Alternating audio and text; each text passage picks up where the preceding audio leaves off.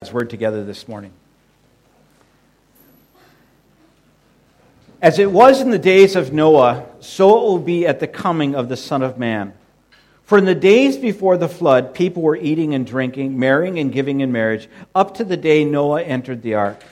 And they knew nothing about what would happen until the flood came and took them all away. This is how it will be at the coming of the Son of Man.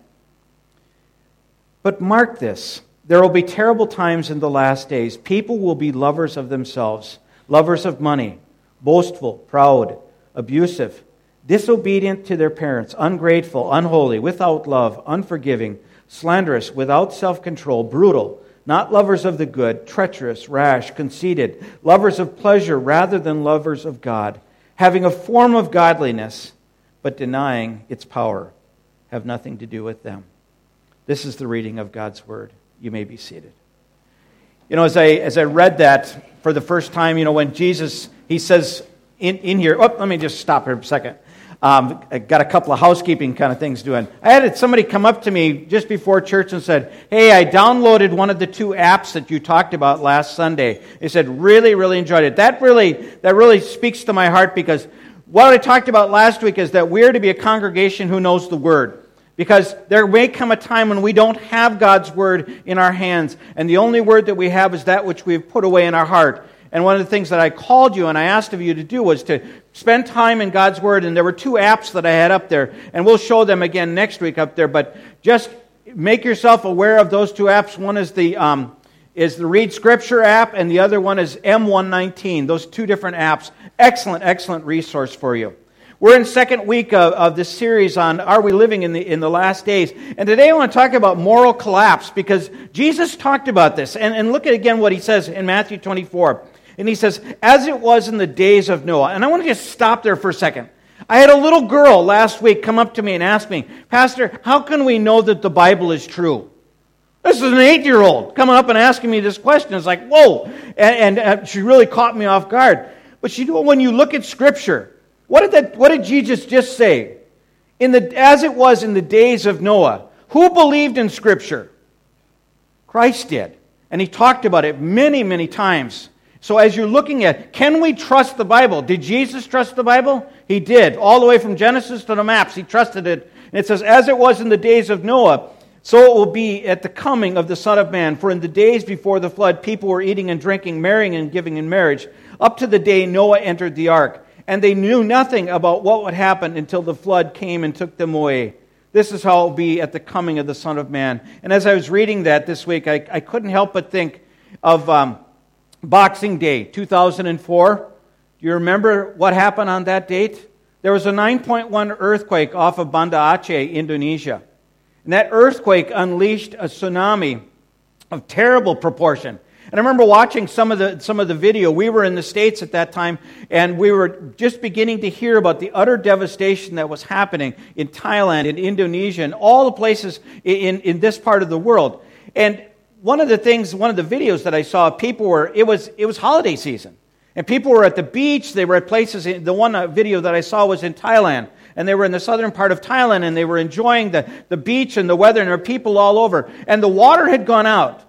You know, when a tsunami comes in, the water will go out. And the water had gone out. And people were looking at it and wondering about it. And all of a sudden you could see the wave coming in. And they didn't have a clue as to what was happening. And the next thing that you see is just water everywhere. It just absolutely inundated everything in just that matter of time.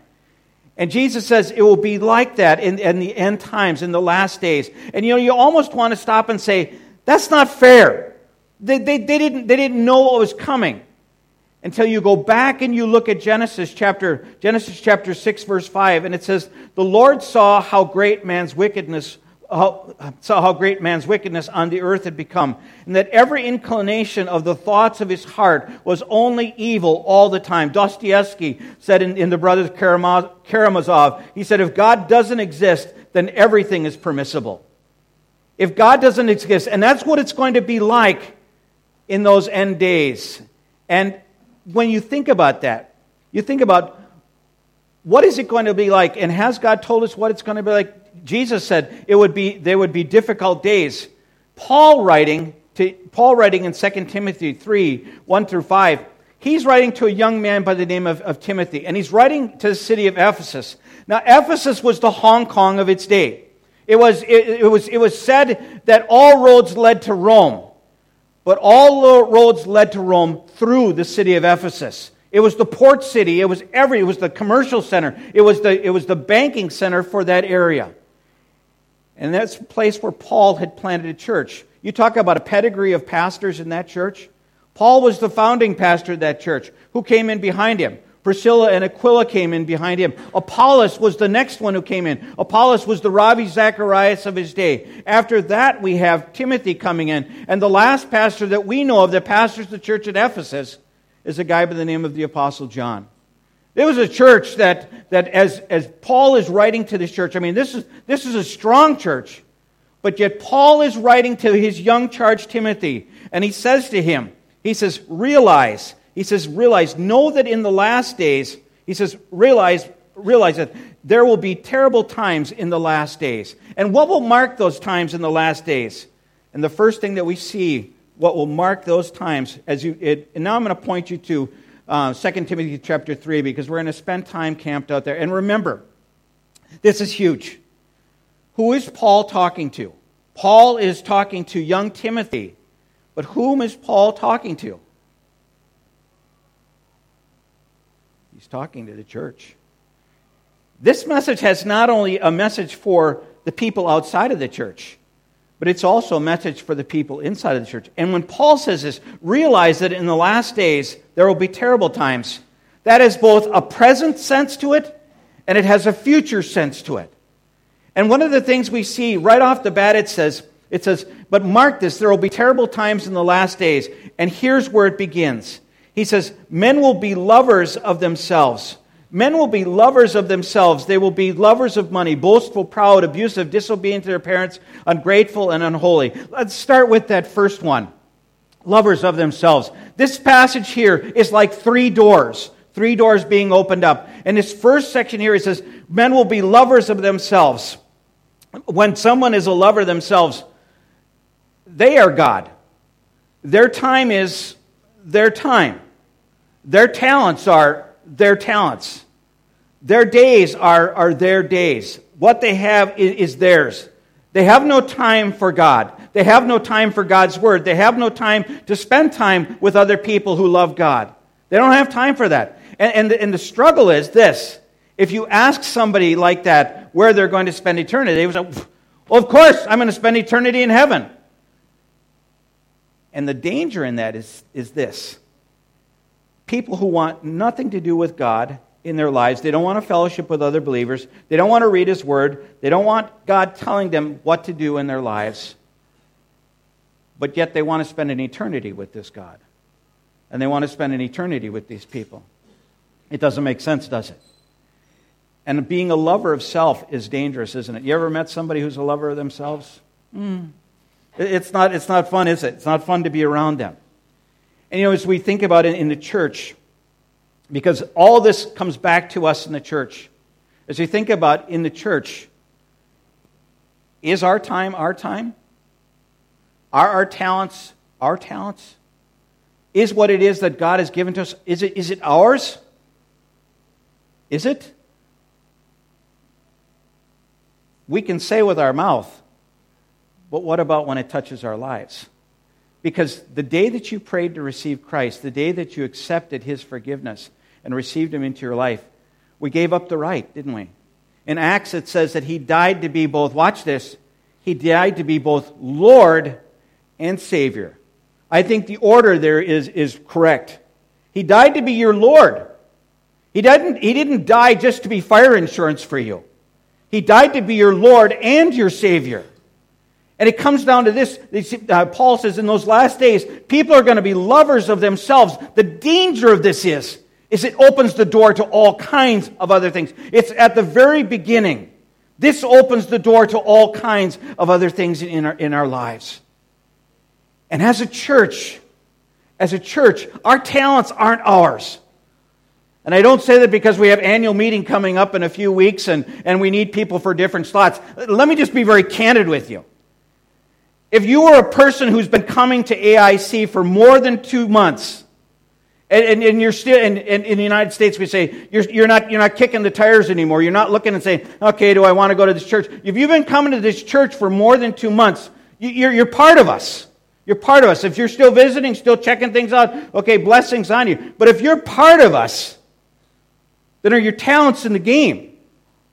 Are you in the game? Are you in what it is that God is calling? Is your time yours? And I know we're in Hong Kong. We have busy schedules. We all do. But does your time belong to God, or does your time belong to you? And the resources that God has placed in your hands, are they yours or are they God's? Lovers of themselves, what is so dangerous in that is that when Paul writes this, he juxtaposes this.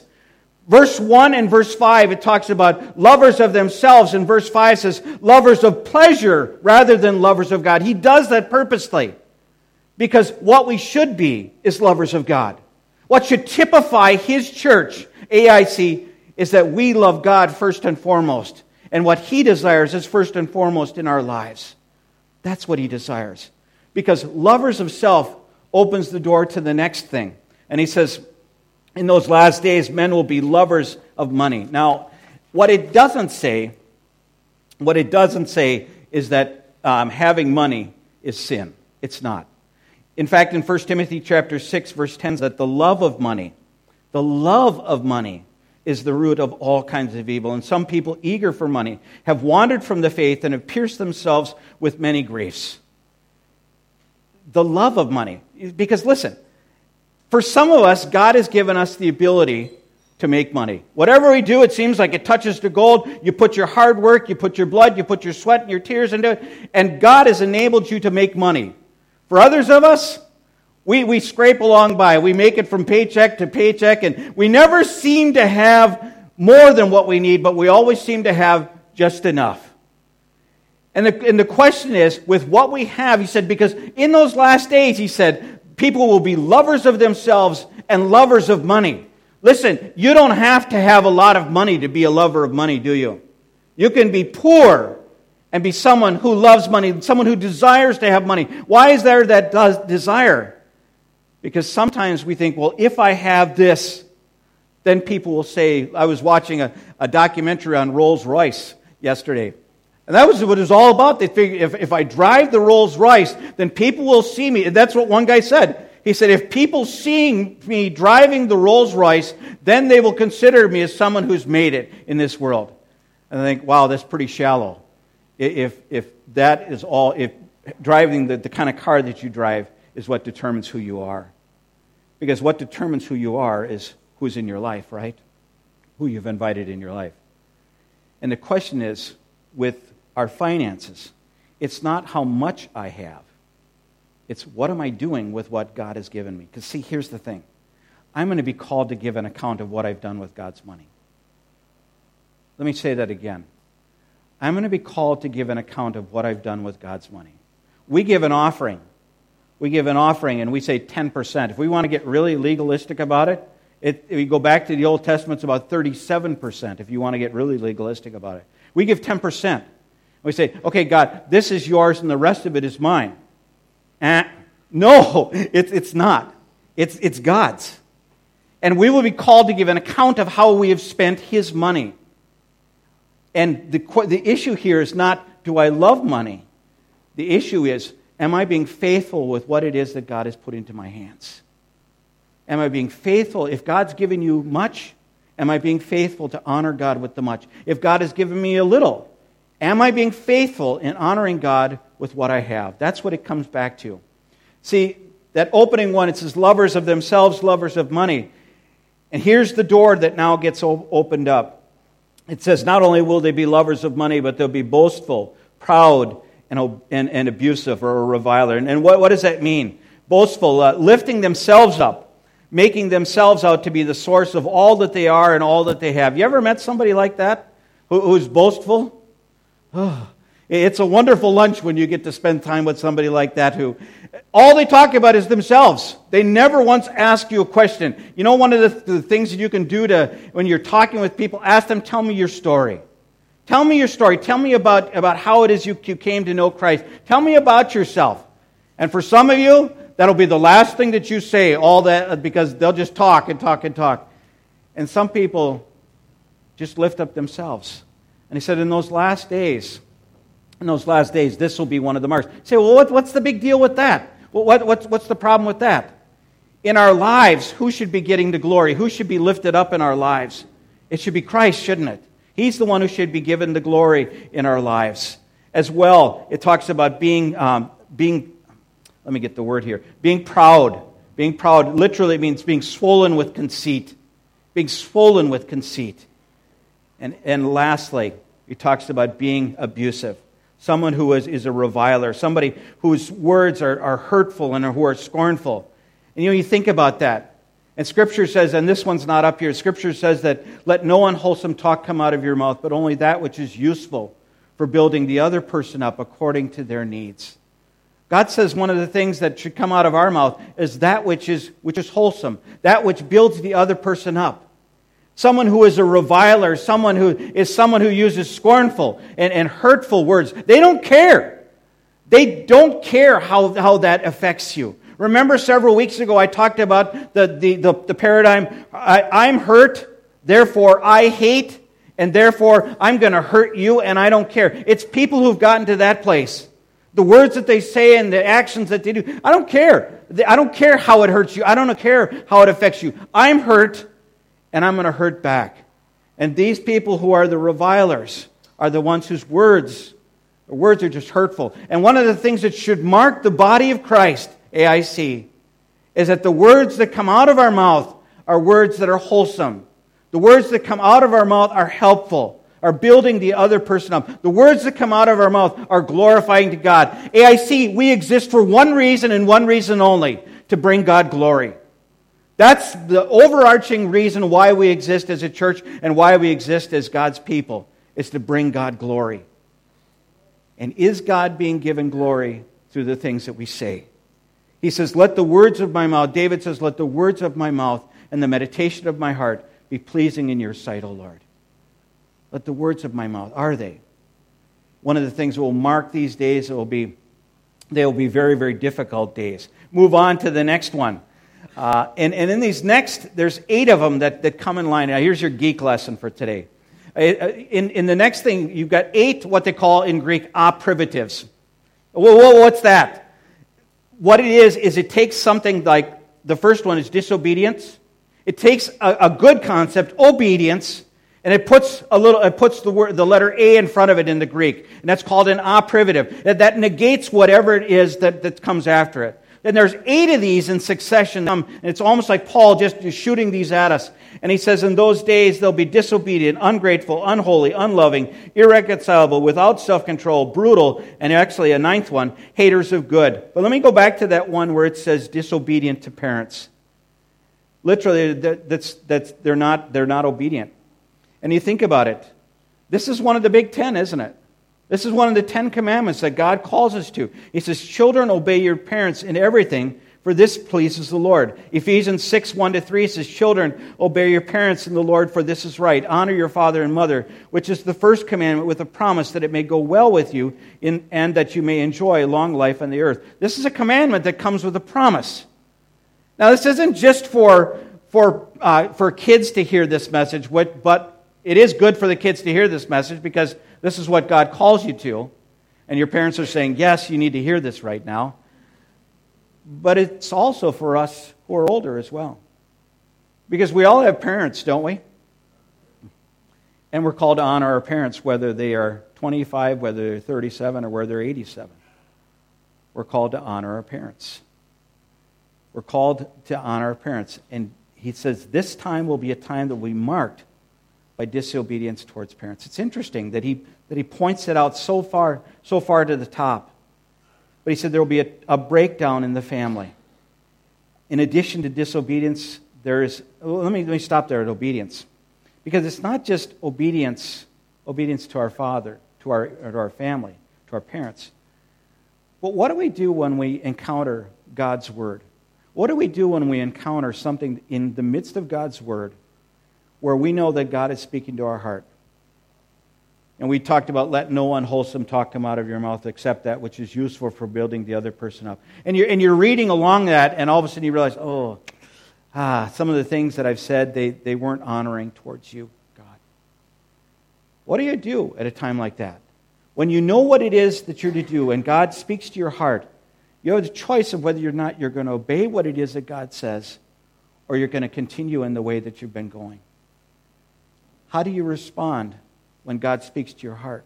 That's why as we read God's Word together, as we spend time in God's Word together, even this morning, as God is speaking to your heart, we make the choice of whether or not I will do what it is that God is calling me to do, or I will continue to walk in my own path. That's a very dangerous place to go when we choose to walk in our own path.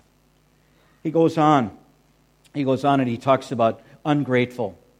One of the things that will mark this time is that people won't be grateful for what it is that they've gotten. We're called in 1 Thessalonians chapter 5, verse 16 to 18. He says, "Be joyful always, pray continually." And then he says, "Give thanks in all circumstances, for this is God's will for you in Christ Jesus." And you almost want to say, yeah, right. Give thanks in all circumstances. God, you can't be serious in that. He was serious as a heart attack in this. I mean, he meant what it is that he said in this. Why should I give... it's easy to give thanks when things are going well. But how in the world do we give thanks when things are not going well? We give thanks through God's strength, don't we? One of the things that I call you to do is that as you're reading God's Word and you come across a passage like that or you're walking through a difficult time in your life, ask God to help you see it from His standpoint. Ask God to help you to see it from His standpoint. Because when you see it from God's standpoint, then you can stop and say, God, thank you. I don't like this. This isn't fun at all. But God, thank you, because in the midst of this time, you're strengthening my faith. You're strengthening my walk with you, God. Thank you. Thank you for that. He says, be thankful in all things. The next one that he goes on is what I call the unholy trinity. He says, in those days there will be unholiness. Let me get the scripture here. For men will be lovers of themselves. They will be disobedient to parents, ungrateful, unholy, unloving, and irreconcilable. That's interesting when it talks about unholy. One of the marks of the church should be what? Holiness. And yet when you read in Revelation chapter 2 and chapter 3, when John is speaking to the 7 churches of Asia, some of those churches were grossly immoral in the things that they were doing. One church, the church here at Ephesus that Paul is talking with Timothy later on, one of its marks will be that it's unloving. You've lost your first love. You're good. You're good at keeping doctrine. You're good at keeping all the rules. But you've lost your first love. One of the things that should mark the church of God is what? Is holiness. Holiness. Sometimes we wonder, why don't I see the blessing of God in my life? The question needs to be asked, in your life, is God being lifted up? In your life, is there a desire towards holiness? Because God says He won't bless that which doesn't bring Him glory. And one of the marks of God's church should be what? It should be holiness, shouldn't it? One of the marks of Christ was that He had a zeal for the holiness of God. And in our lives as well, that should mark our lives. Why? Because nothing gives God glory. Remember I said we exist to bring God glory? Nothing gives God greater glory than when we as His children look like Him. And we look like Him. We look like Him when we reflect His holiness in our lives. Can I ask for something just real quick? Can I ask that the doors be opened up? We need a little bit of cool air in here. I got some of you dropping like flies here now. So I'm going to ask you to just open up those back doors, get a little ventilation through here. He says, unholy. One of the things that will mark that time is there will be a lack of holiness. And he says it will be unloving. One of the things that should mark the church, AIC, is that we are a loving church. This is one we talk about a soapbox, something that you want to camp on. When Becca and I were first in ministry, we had oversight of 19 different churches, and we played a game on Sunday mornings because we would go to the English-speaking church in the morning, and then we would attend the Cambodian or Vietnamese or Lao service in the afternoon, or the Hmong service in the afternoon. And we play a game. We say, can we get in and get out of that church without anybody saying good morning or hello or anything to us? You don't know how many times we got in and out of a church without anybody saying anything to us. I went to a church once when I was in seminary, and I was pastoring a church in Montana, and I would go to Denver Seminary. And the Sunday, it was my first Sunday in this church, and I thought, well, I'll go to Sunday school that morning. So I went to Sunday school that morning, and I walked in, and I was the only one in there to start with. I was a little early. And the guy was looking, he was writing something on the chalkboard, and I said, good morning. And he kind of turned around, oh, good morning. And he kept writing on the chalkboard. And I said, my name's Joel. And you know me, I'm an introvert. That's a lot of work for me to say that. And I said, my name is Joel. And he goes, oh, good morning. And I'm thinking, okay, your name is? And he didn't say it. And he was looking around for his eraser, and he couldn't find his eraser. People filed into class, and I'm sitting there at the table, and all the other tables they all filled up, and I'm still sitting at the table by myself. Finally, this couple sits down next to me. I said, hi, my name is Joel. I said, what's your name? And they gave me their name. I said, so how long have you been coming here? And they said, oh, we're visitors here this morning, just like me.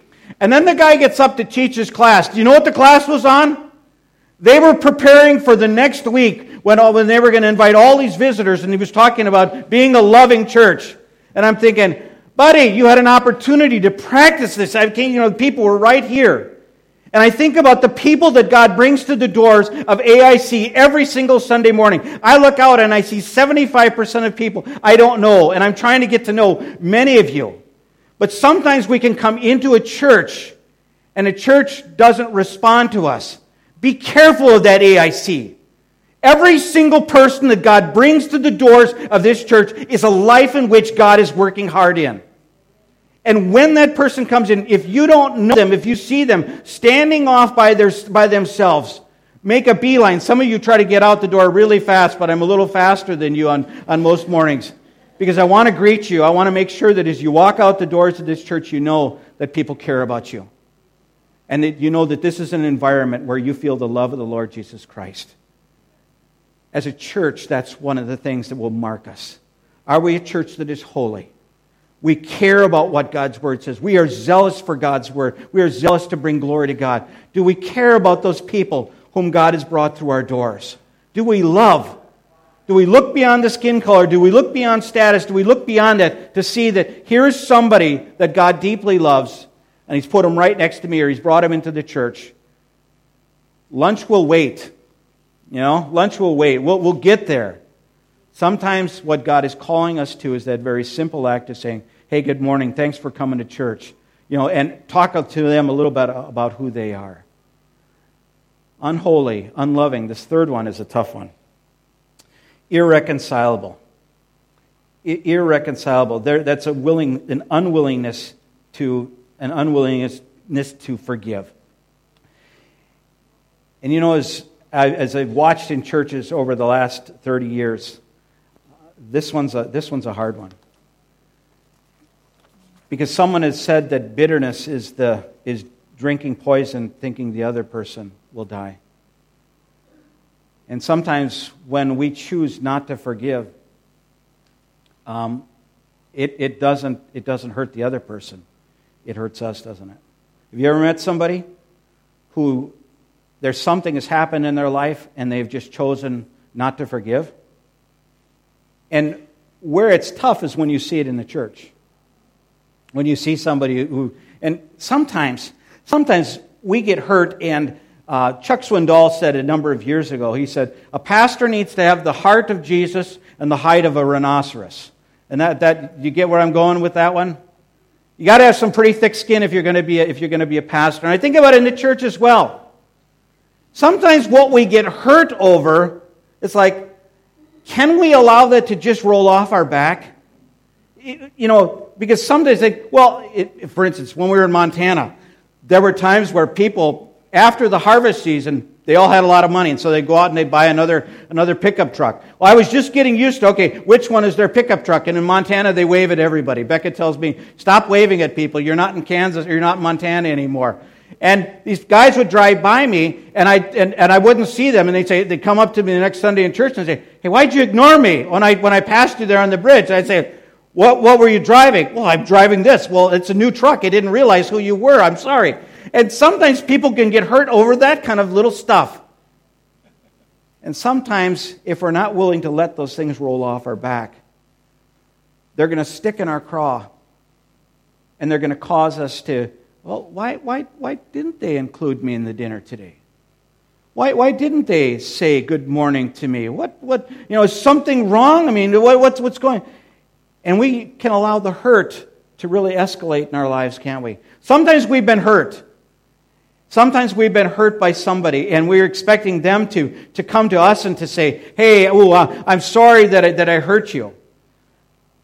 You know, if you're waiting for that, like I said, I go back into ministry. If you're waiting for that, a lot of times that will never happen. And God says two things. He says, if you've offended somebody, He said, you are called to go to that person. This is Matthew's gospel. You are called to go to that person. I see one of the marks of a healthy church is that when we are hurt, when we're in conflict, we deal with the conflict. See, there's another side of this where it also says, if you're hurt, you're to go to that person. Not to somebody else, you're to go to that person. Because when you go to somebody else and talk to somebody else about a problem you have, well, let's say I'm having a problem with Becca. I'll pick on Becca. Let's say I'm having a problem with Becca, but instead of talking to Becca, I talk to Dory about the problem.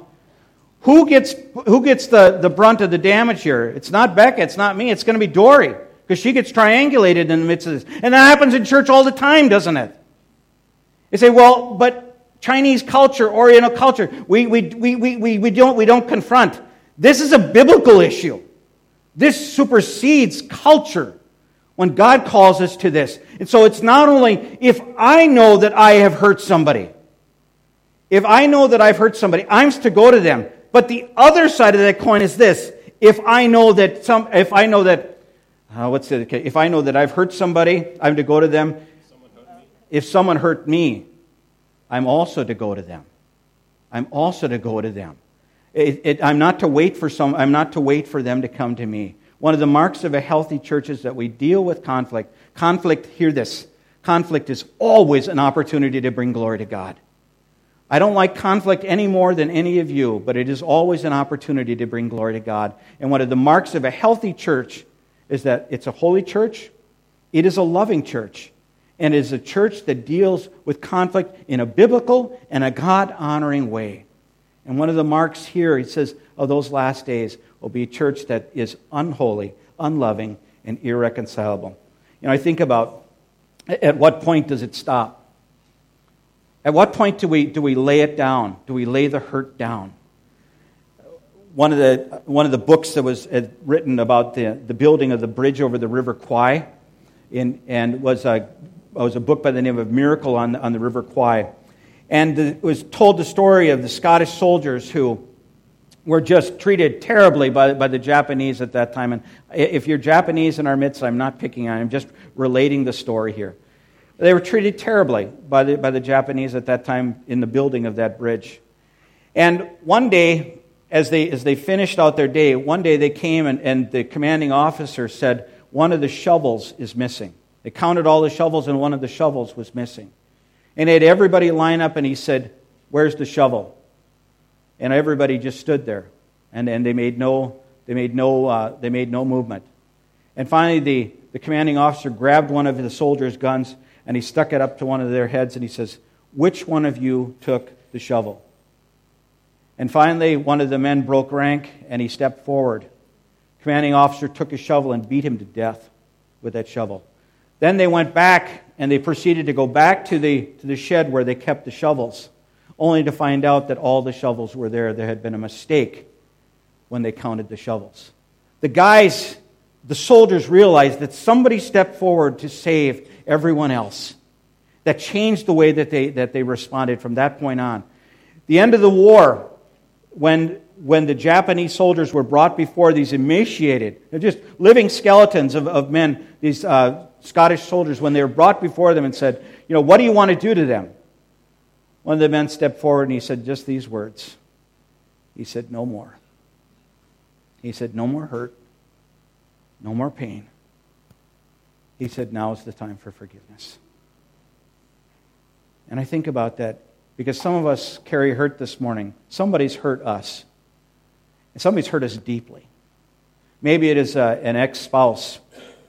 Maybe it is a father, a mother, your boss, an uncle, an aunt, somebody in your life who's hurt you deeply. At what point do we lay the hurt down? At what point do we choose to forgive? But I'm waiting for that person to come forward, and I'm waiting for them to ask for forgiveness. You're going to wait a long time, because it may not happen. But God calls us. God calls us to forgive, as in Christ we've been forgiven. That's not an easy one. That's not just take 2 aspirin and call me in the morning. That's not an easy one. That's difficult. And for this we need Christ. One of the marks of God's church it should be in these days as well as in the end times, should be a church that is holy. A church that is loving, and a church that deals biblically and honestly with conflict. Boy, my time is gone, and I've got like 7 or 8 more here. Let me just jump to the end. The last one is that in these last days, people will be lovers of pleasure rather than lovers of God. I was shocked this week. I read a study put out by Focus on the Family talking about, because there's little ears in here, I'll do this PG, an industry on the internet that is a lot of men and now a lot of women have fallen prey to. And they did a study and they showed that the hits to those sites have escalated beyond what they ever thought. It's in the tens of billions of hits to those sites on the internet. And one of the things that they pointed out was that the level of perverseness has grown in that 10-year study. It says in that last days, men will be lovers of pleasure rather than lovers of God. It goes back to that first thing, lovers of self. Because when pleasure is put before God, and what I desire is put before God, then who's God? I am.